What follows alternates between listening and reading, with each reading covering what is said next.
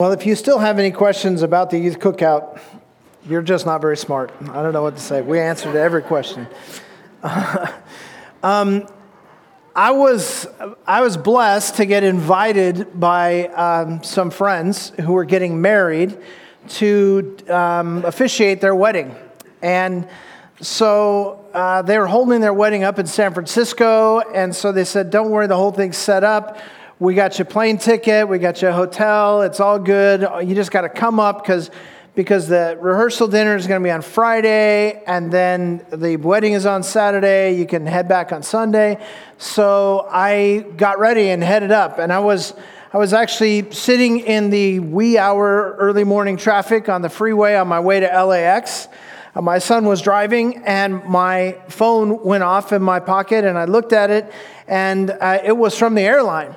And it said, don't bother coming. San Francisco airport is all socked in with fog, and they're not accepting any planes, so your flight's canceled. There's no new flight scheduled. And I said, bet me. So because, I'm a very important guy. And I thought, if how are these people going to get married if I don't show up, right? So I have to get there. And so I just went to the airport, went to the counter. I said, hey, listen, I don't know if you know who I am, but you got to help me out here because these people are counting on me. I've got to get to San Francisco. And so they went about their thing, and they said, well, no flights are going into San Francisco, but we can get you a flight into Oakland. I said, I'll take it. A flight to Oakland, that's not bad. That's pretty close to San Francisco. And I thought, okay, that's great. It was leaving in a couple hours, which meant I was going to be a couple hours behind, but that's okay because I scheduled myself to be there a couple hours ahead. I was going to just make it under the wire. So I took the flight, get on the plane. We get there. We land in Oakland. I go to the Hertz Rent-A-Car counter where I have a car reserved. I said, hey, I have this reservation. They said, this reservation is for San Francisco International. This is Oakland. I said, I realize this is Oakland, but you're Hertz. You're there, you're here. It doesn't matter. Just give me a car. And they said, oh, but you went through Priceline. Everybody moans. You know where this story's going, right? You went through Priceline, so there's no changes allowed. I go, you've got to be kidding me. I can't pay a little fee or something. I said, no. I said, what do I do? They said, well, we think you should go to San Francisco International and pick up your car. It's waiting for you. I said, well, how do I do that? And so the guy was nice, and he got out a book, and he showed me, look, there's a city bus that will pick you up out in front of the airport. You take the city bus to this other part of town where you make a transfer to another bus. And then from that bus, they'll take you to this other place where the train station is. You go there, you'll take a train, and that will take you to San Francisco. And then you take a bus from there to the airport. This is before Uber. I said, okay, great. Now picture this, right? I've got my backpack, which is filled with all my computer gear. I have a briefcase. I have one of those, the travel suit holders holding my suit, right? And I have a suitcase. And now I'm going to be traveling through beautiful downtown Oakland and taking city transit. And so I'm like, wow, okay, let's do this. So I get on this bus, man. I've never been as uncomfortable as I was in the part of town we were in on this city bus going, I'm pretty sure I'm not coming out of this alive. And I took the backpack with all my computer gear. I'm like, I can't lose this. I wrapped the strap around my leg and put it on the floor between my feet. I held on to all my stuff because I just knew somebody was going to beat me up and take my stuff. And so I'm trying to get all this through the bus. Excuse me, pulling this, it's just crazy, right? Bus. I get to the train station. I look around and I'm like, this is the worst part of town I've ever been in any city in the world. And I'm like, I'm pretty sure I'm going to die here. And I look around, and everybody that I could see, they were just tougher than me. And I was like, I'm in serious trouble. And I've got all this stuff strapped to me, and I'm pulling my suitcase behind me. And this guy comes from the side, and he was a big dude. And He's wearing a wife beater t-shirt and a bandana on his head. And he comes up to me and he goes, "Hey." And I said, "Yes." And he said, "That's your suitcase?" "Yeah, I'm pulling it." I said, "Yes, sir." He goes, "Come here." Come over. And he kind of leans in and he goes, "You should push that in front or one of these guys is going to take it."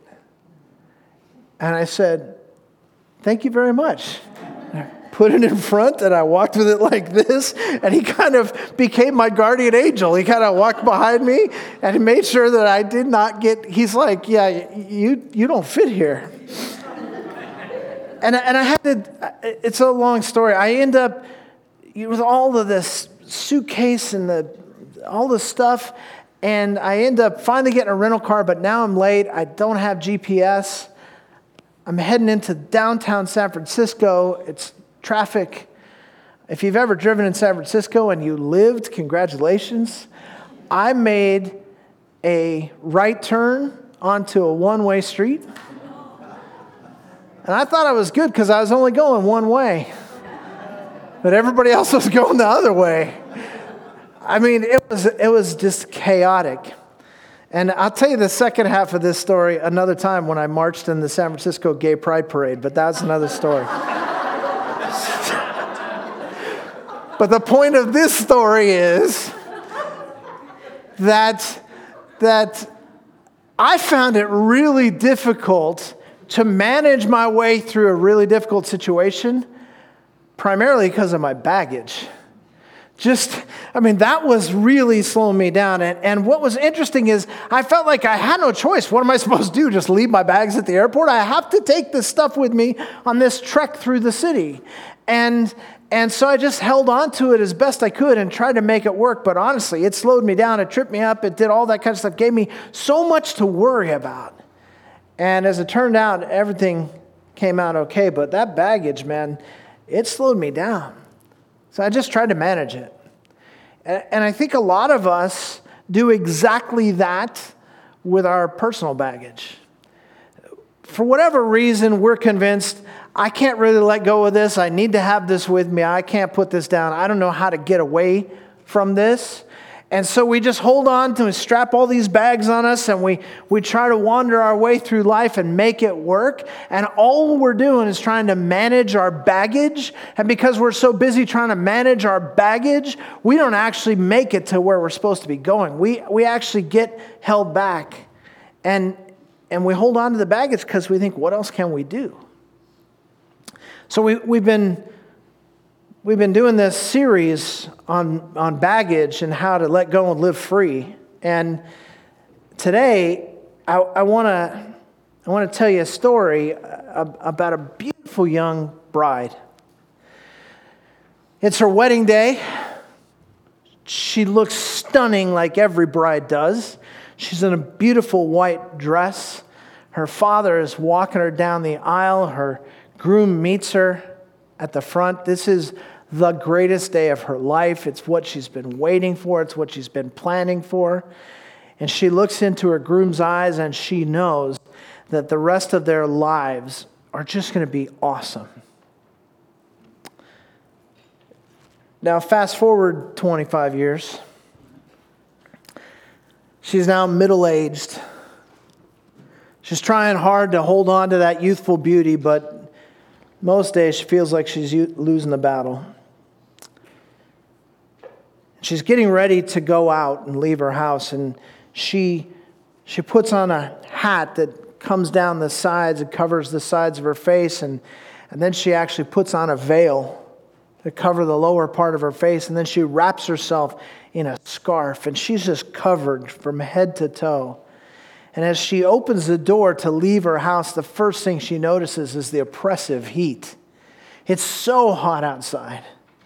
And yet she's all wrapped up, all covered up, because she's about to go out into public. And she knows what happens when she goes out into public. If people recognize her, if they see her, there's whispering, there's pointing, there's staring, there's all of that kind of stuff because she has a reputation.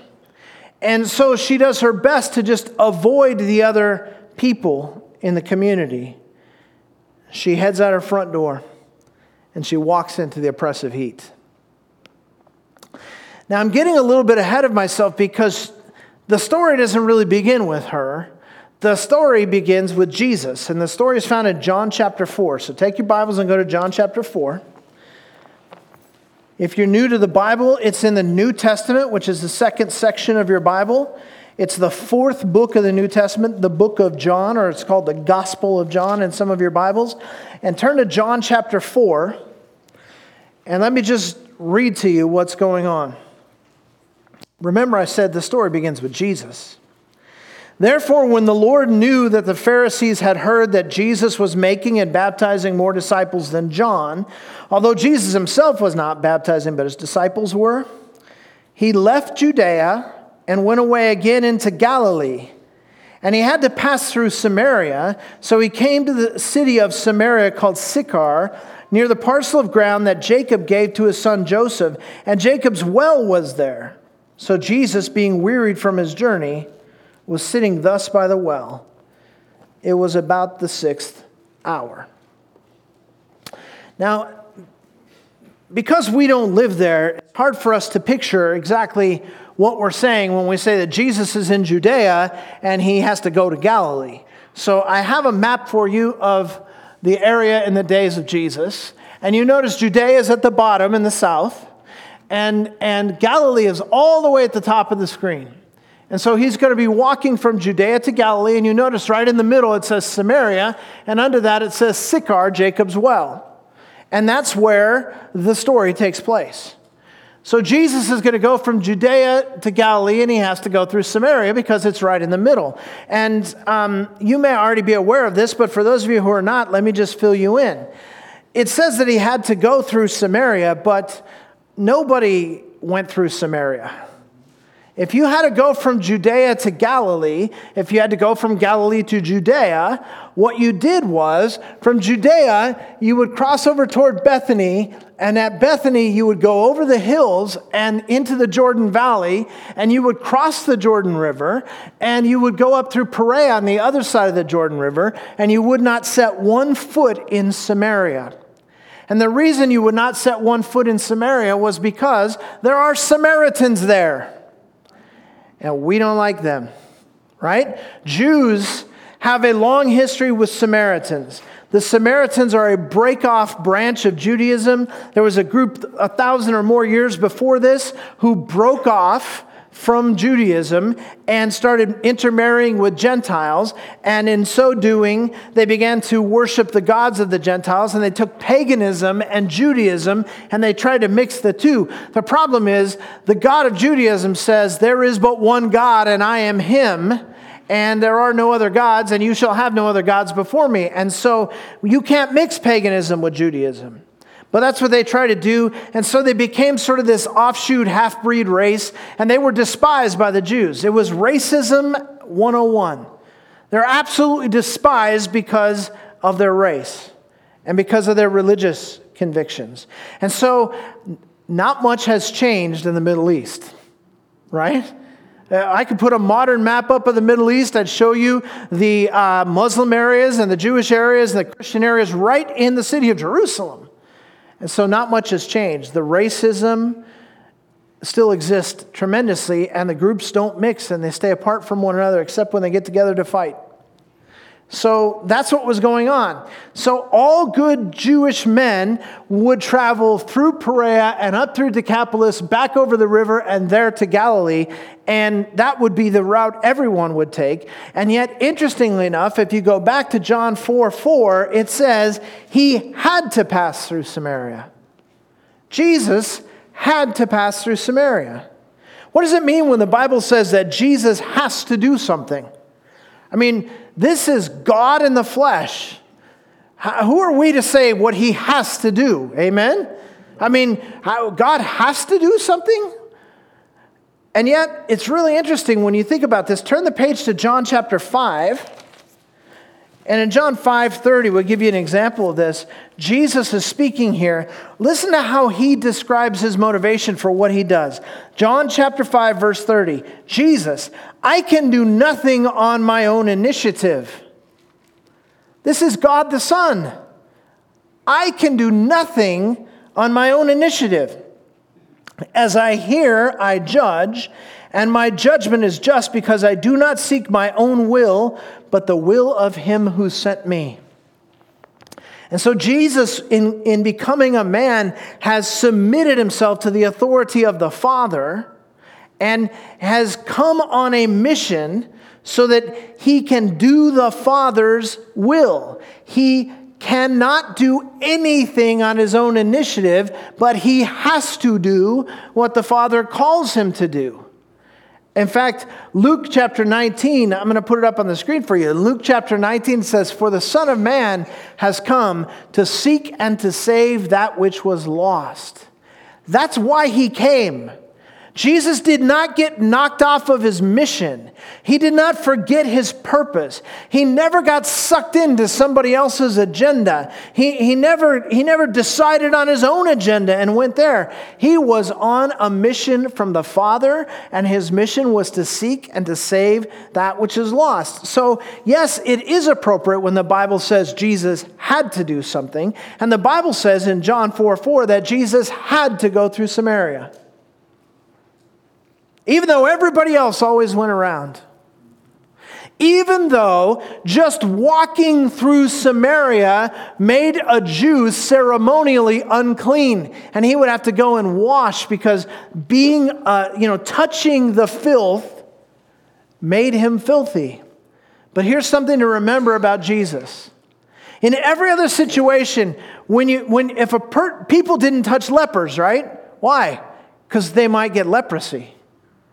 But when Jesus touched lepers, lepers became clean. Okay, understand this. When Jesus comes into a situation that is broken, Jesus brings healing to that situation. When Jesus comes into a situation that is filthy, the filth doesn't get on him. He does away with the filth. He brings holiness to a situation that is unholy. And so Jesus has no fear to walk through Samaria. In fact, it says he had to walk through Samaria. He had to walk through Samaria for the same reason that he had to call Zacchaeus out of the tree and say, "Hey, I'm coming to dinner at your house tonight." He had to walk through Samaria for the same reason that he had to cross a stormy sea in order to meet one man who lived in a graveyard and cast demons out of that man and set him free and give him new life. He had to go through Samaria for the same reason that he had to get up off the ground in Gethsemane's garden and set his face like flint toward Calvary and go to the cross willingly. Jesus had to go through Samaria that day. He had to go through for the same reason that he had to leave the throne of heaven and enter the womb of Mary. This was his mission. John 3 says that he had to do all that he did because he loves us too much to let us be crushed under the weight of our own baggage. He had to do it. So anyway, as it turns out, Jesus had to go through Samaria. And there was an appointment, if you will, on his calendar. And it had been written there since before the beginning of time. He had to be in Sychar. He had to be by Jacob's well. And he had to be there by noon. Because he had planned something since before the beginning of time that was going to take place that day at the well. There was someone he had to meet. John chapter 4, verse 7. There came a woman of Samaria to draw water. Jesus said to her, "Give me a drink," for his disciples had gone away into the city to buy food. Now you should understand how this system works. And by the way, this is the ancient system in all of the world. And in much of the world today, it is still done exactly the same way. Everywhere that I have been in genuine third world country settings, the civilization pops up around water. If there's a place where you can get a well dug, if there's a river, if there's a spring, that's where they build their towns because you can't live without water. And so what happens if you live in a community that is unlike ours, you can't just turn on a tap and water comes out. You have to go and get the water every day. And so every time I've been in one of these places, in everywhere I've been in Africa, once you get outside the main city, then this is how it works. There's little villages, and the women of the village, every morning, right after dawn, before it gets hot, just as the sun is coming up, you see the women of the village walking toward the water supply, whether it's a well or it's a river or a stream or whatever. They're walking toward the water supply with giant empty jugs that they're carrying, and they're fellowshipping and talking along the way. And this is their community. That it's like a coffee clutch. They meet every morning. And they catch up on each other's news, and they build their friendships, and they go and get water for their family before it gets too hot. And then they head back because their family needs water throughout the day. And when it gets to be dusk, they head to the well again because they need water to get their family through the night. And that's just what it is. And you always see women carrying these giant pots of water on their heads, and they go back and forth to the water source. Always at dusk, always at dawn. But this woman, the one that had been in the white dress, the one who's now wrapping herself all up, in the heat of the day with all of this covering on, she's going to the well at noon. It says it was the 6th hour. The first hour is 6 a.m. in the Jewish calendar, and noon is the 6th hour. That means the sun is high in the sky at its zenith. It is beating down. And she heads to the well, and there's this man there. She wasn't expecting that. Jesus was there for a reason. Remember, he had to be there. He knew that she would be there at noon because he knew her heart. He knew her story. He had been watching her life. He knew about the baggage that she was carrying. He knew about her guilt. He knew about her shame. He knew about her abuse. He knew about her disgrace. He knew about her hiding. She'd been used by men again and again, and by now she didn't think much of herself. Her self-worth was gone. Her sense of dignity was gone. Her reputation was destroyed. And anytime she went out into public, she went when nobody else was around because she didn't want to see the neighbors stare and whisper and point. Her past had spilled over into her present. And all she could do was try to manage her baggage. That was the best she could do. And so she came up with ways. I can avoid the women if I don't go in the morning. I'll just go at noon. She's trying to manage her baggage. And frankly, she's losing the battle. Look at verse 9. Therefore the Samaritan woman said to him, "How is it that you, being a Jew, ask me for a drink, since I am a Samaritan woman? For Jews have no dealings with Samaritans." You have to understand the culture in which she lived. Women were essentially the property of men. And Samaritans were despised by Jews. And Jewish men never speak to a woman in public that's not their wife. And here's this Jewish man in Samaria. Oh, and by the way, he's a rabbi. And he addresses her just like she was a human being or something. Just like she was worthy of some respect. And he greets her and asks her for some water from the well. And she does not respond to the question about water. She says, "How dare you talk to me? Your people don't talk to my people." Look at verse 10. Jesus answered and said to her, "If you knew the gift of God and who it is that says to you, 'Give me a drink,' you would have asked him and he would have given you living water." Have you ever wanted to talk to God about something, but God wanted to talk to you about something else? You ever had that? You sit down to pray, Lord, I just, I want to drop by and ask a favor. I lost my job. I need a new job. God, I have this job interview. Please give me this job, Lord. You want to talk to him about that? But in your heart, you just sense the Holy Spirit saying, I'd rather talk to you about the character flaws in your life that cost you your last job. And you're like, I don't want to talk about that. A lot of times with God, we have an agenda. We drop by to see him because we need something. And he's so happy to see us. He just wants to talk about the things that we actually need to talk about. That's what's happening here. So, what do you do when God changes the subject on you? Most of us try to change the subject right back. But God has a way of getting around that. Look at verse 11. She said to him, Sir, you have nothing to draw with, and the well is deep. Where then do you get that living water? You're not greater than our father Jacob, are you? I don't know how he kept from laughing there. You're not greater than our father Jacob, are you? Who gave us the well and drank of it himself and his sons and his cattle. Jesus answered and said to her, Everyone who drinks of this water will thirst again. But whoever drinks of the water that I will give him shall never thirst. But the water that I will give him will become in him a well of water springing up into eternal life.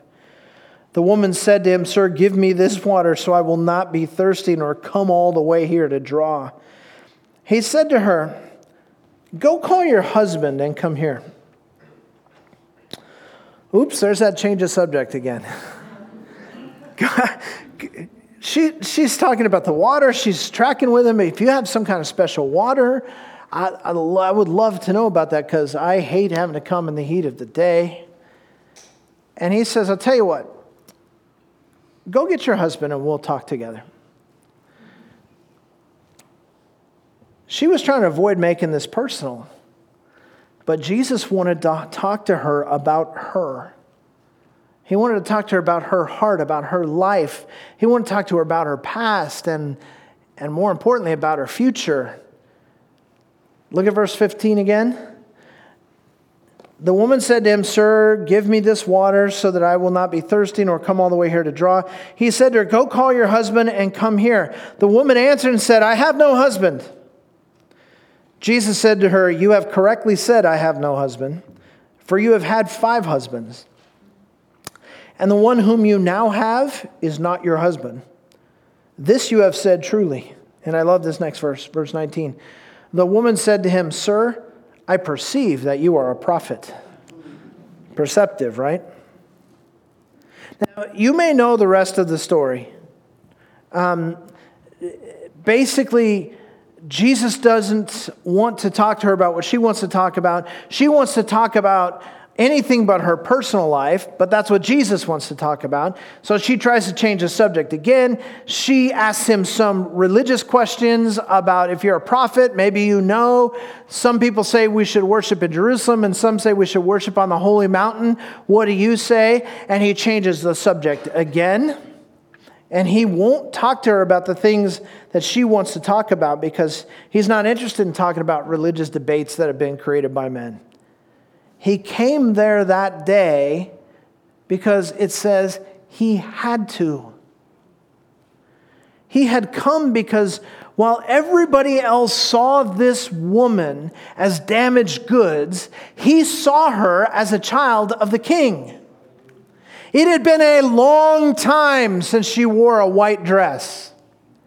It had been a long time before people looked at her and smiled. It had been a long time before she had the respect of anyone, male or female. It had been a long time since someone talked to her with kindness. He saw in her a child of the king. And don't forget, Jesus had known her all her life. He'd been watching as she suffered in a social system that disrespected women. He had been there at her first wedding and seen her in that white dress. And he had been there when that marriage came crashing down and ended. And he saw husband number 2 leave. and husband number 3, and husband number 4, and husband number 5, and the men that came in between and afterwards. You get the picture? He saw it all. And then he watched as her self-esteem plummeted, and she became more and more detached. He knew about every injustice in her life. He knew about all the times that she had been a victim. He knew about all the times that by her own choice to sin, she had surrendered her dignity. He knew where every scar was on her heart, and he knew how it got there. And when he left the throne of heaven to become one of us, he had this appointment with her in mind. He had to go through Samaria because he had to meet her, because she's the reason he came. Because he loved this dear, broken, damaged woman enough to do anything that it took to restore her and set her free. And so he came to Samaria that day to introduce himself to this woman who was on the brink of disaster because she could no longer manage her baggage. She was doing everything she could, but it was weighing her down and tripping her up, and she just couldn't manage it anymore, and he knew it. She needed to put the baggage down. And Jesus came to her and gave her a way to do that, because no matter how others saw her, no matter how she saw herself, Jesus knew who she was. He knew who she was created to be, and he refused to let her stay where she was. Guys, sometimes this whole thing of just hiding from Jesus, or I'm going to get to it later, I'll get serious about my relationship with God later, that game that we so often play because we just presume upon the grace of God, and we're like, he forgave me last time, he'll forgive me next time, I'll get serious about Jesus when I get to the next stage of life, all of that kind of stuff. You have to understand, God sees you where you are, and he loves you where you are. And he loves you too much to let you stay there. Some of us are just struggling to manage our baggage. And we've been so thirsty for so long. Thirsty for love. Thirsty for acceptance. Thirsty for grace.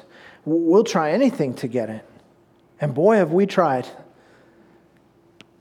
And everything we've done on our own efforts has left us bankrupt.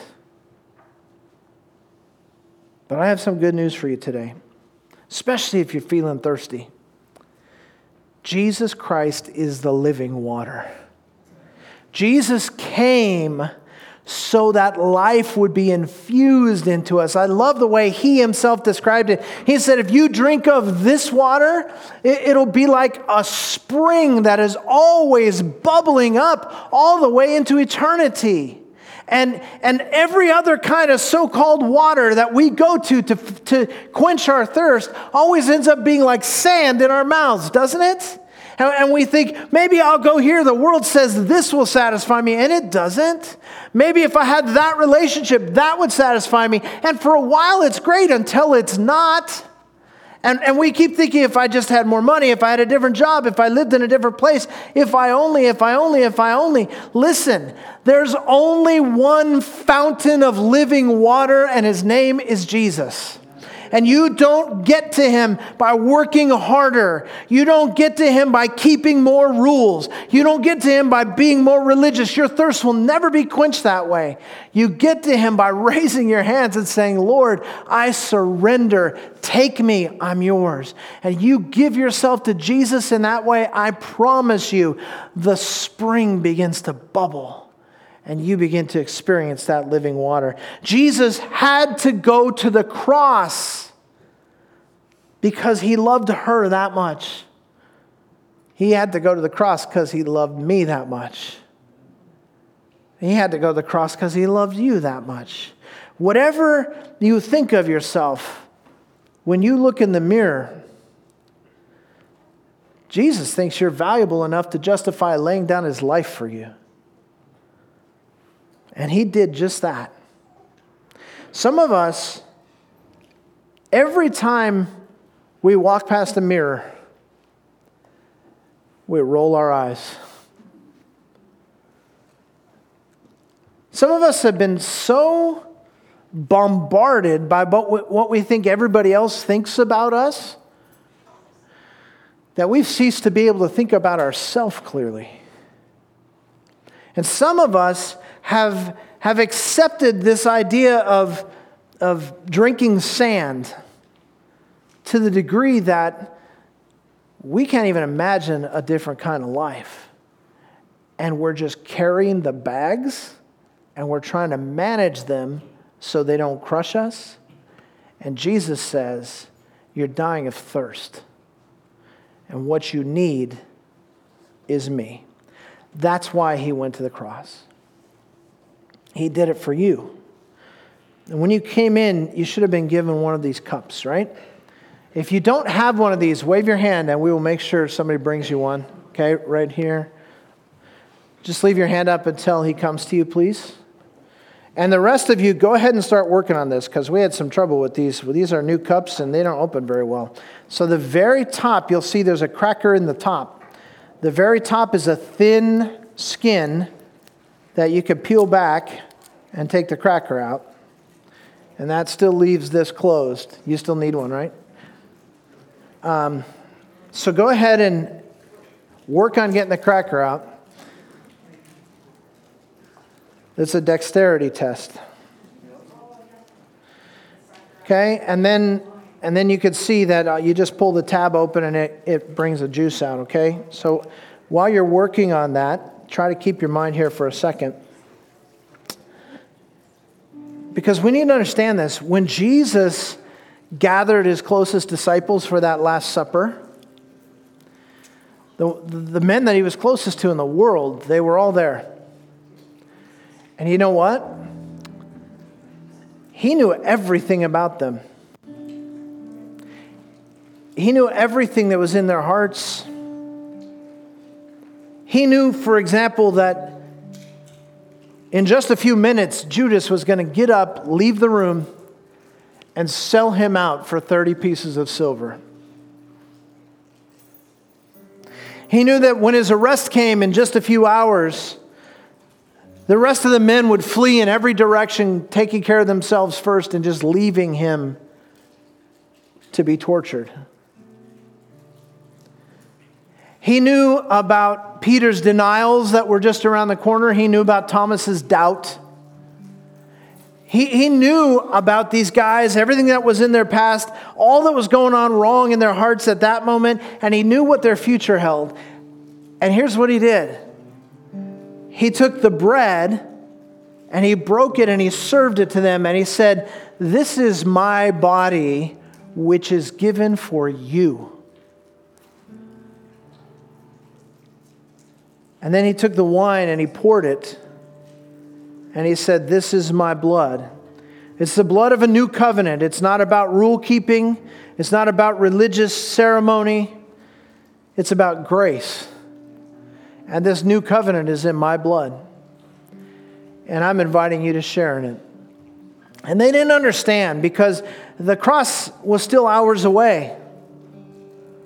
They didn't know that he actually was going to lay down his body. They didn't know he was actually going to spill his blood.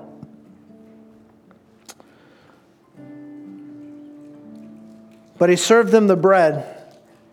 And he said, "This is my body." Listen, this cracker here, it's mass-produced in some communion cracker factory. It's not magical. It's not holy. It's just a cracker. Doesn't even taste good.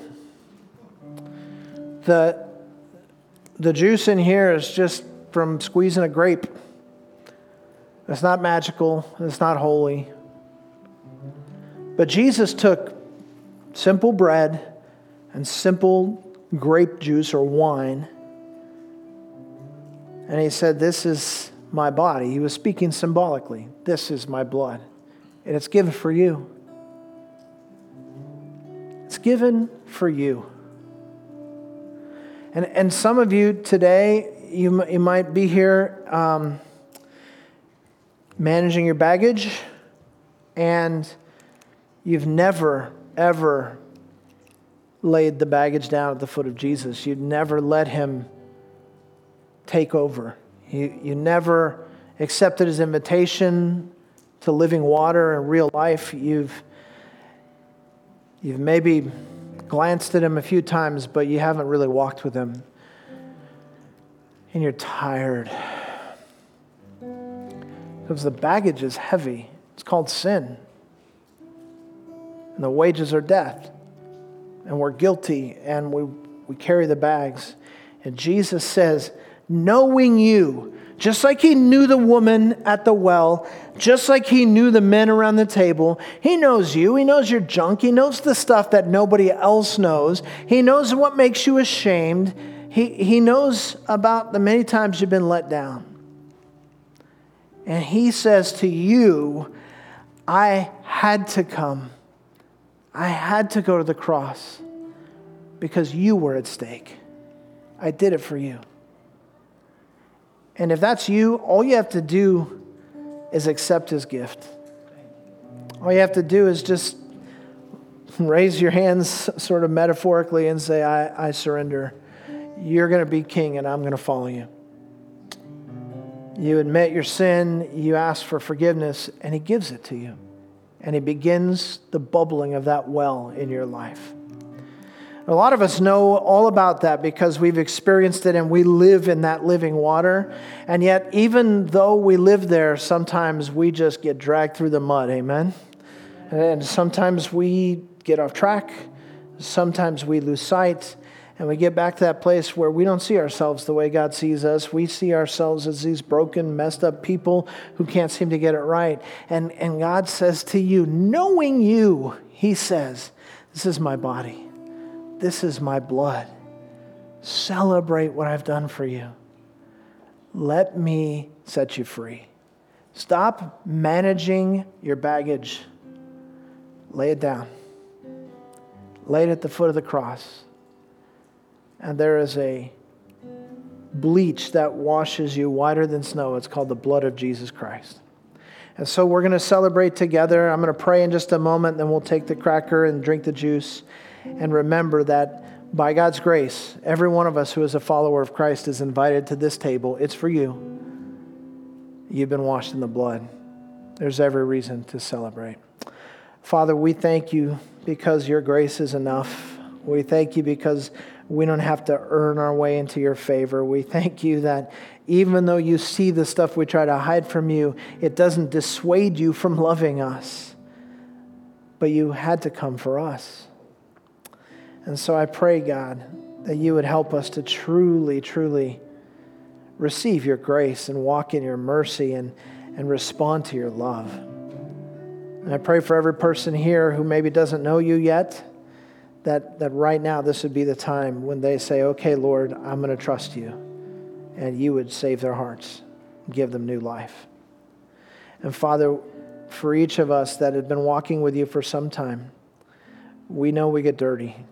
We confess, Father, that we still mess up, but we love you and we receive your cleansing grace. And so now we share in your body and your blood together, along with the saints of old, as your church. We give you all the praise and glory in Jesus' name. Amen.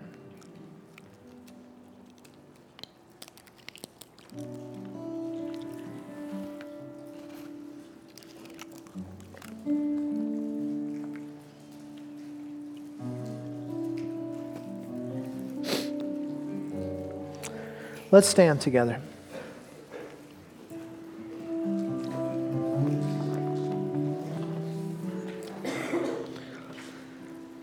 Now unto him who is able to keep you from falling and to present you before his presence with singing and great shouts of joy. To him be all glory and honor and power, both in his church and in the world that so desperately needs him. Father, may your blessing fall upon each of us in such a way that what is dear to you becomes dear to us. That what you call success would be real in our lives. That we would live lives of submission to you and experience your power and grace. Father, we've come to the well. We've come to that spring of everlasting living water. Father, bubble up within us that we might know you and the world might know you through us. For we ask it in Jesus' name. Amen.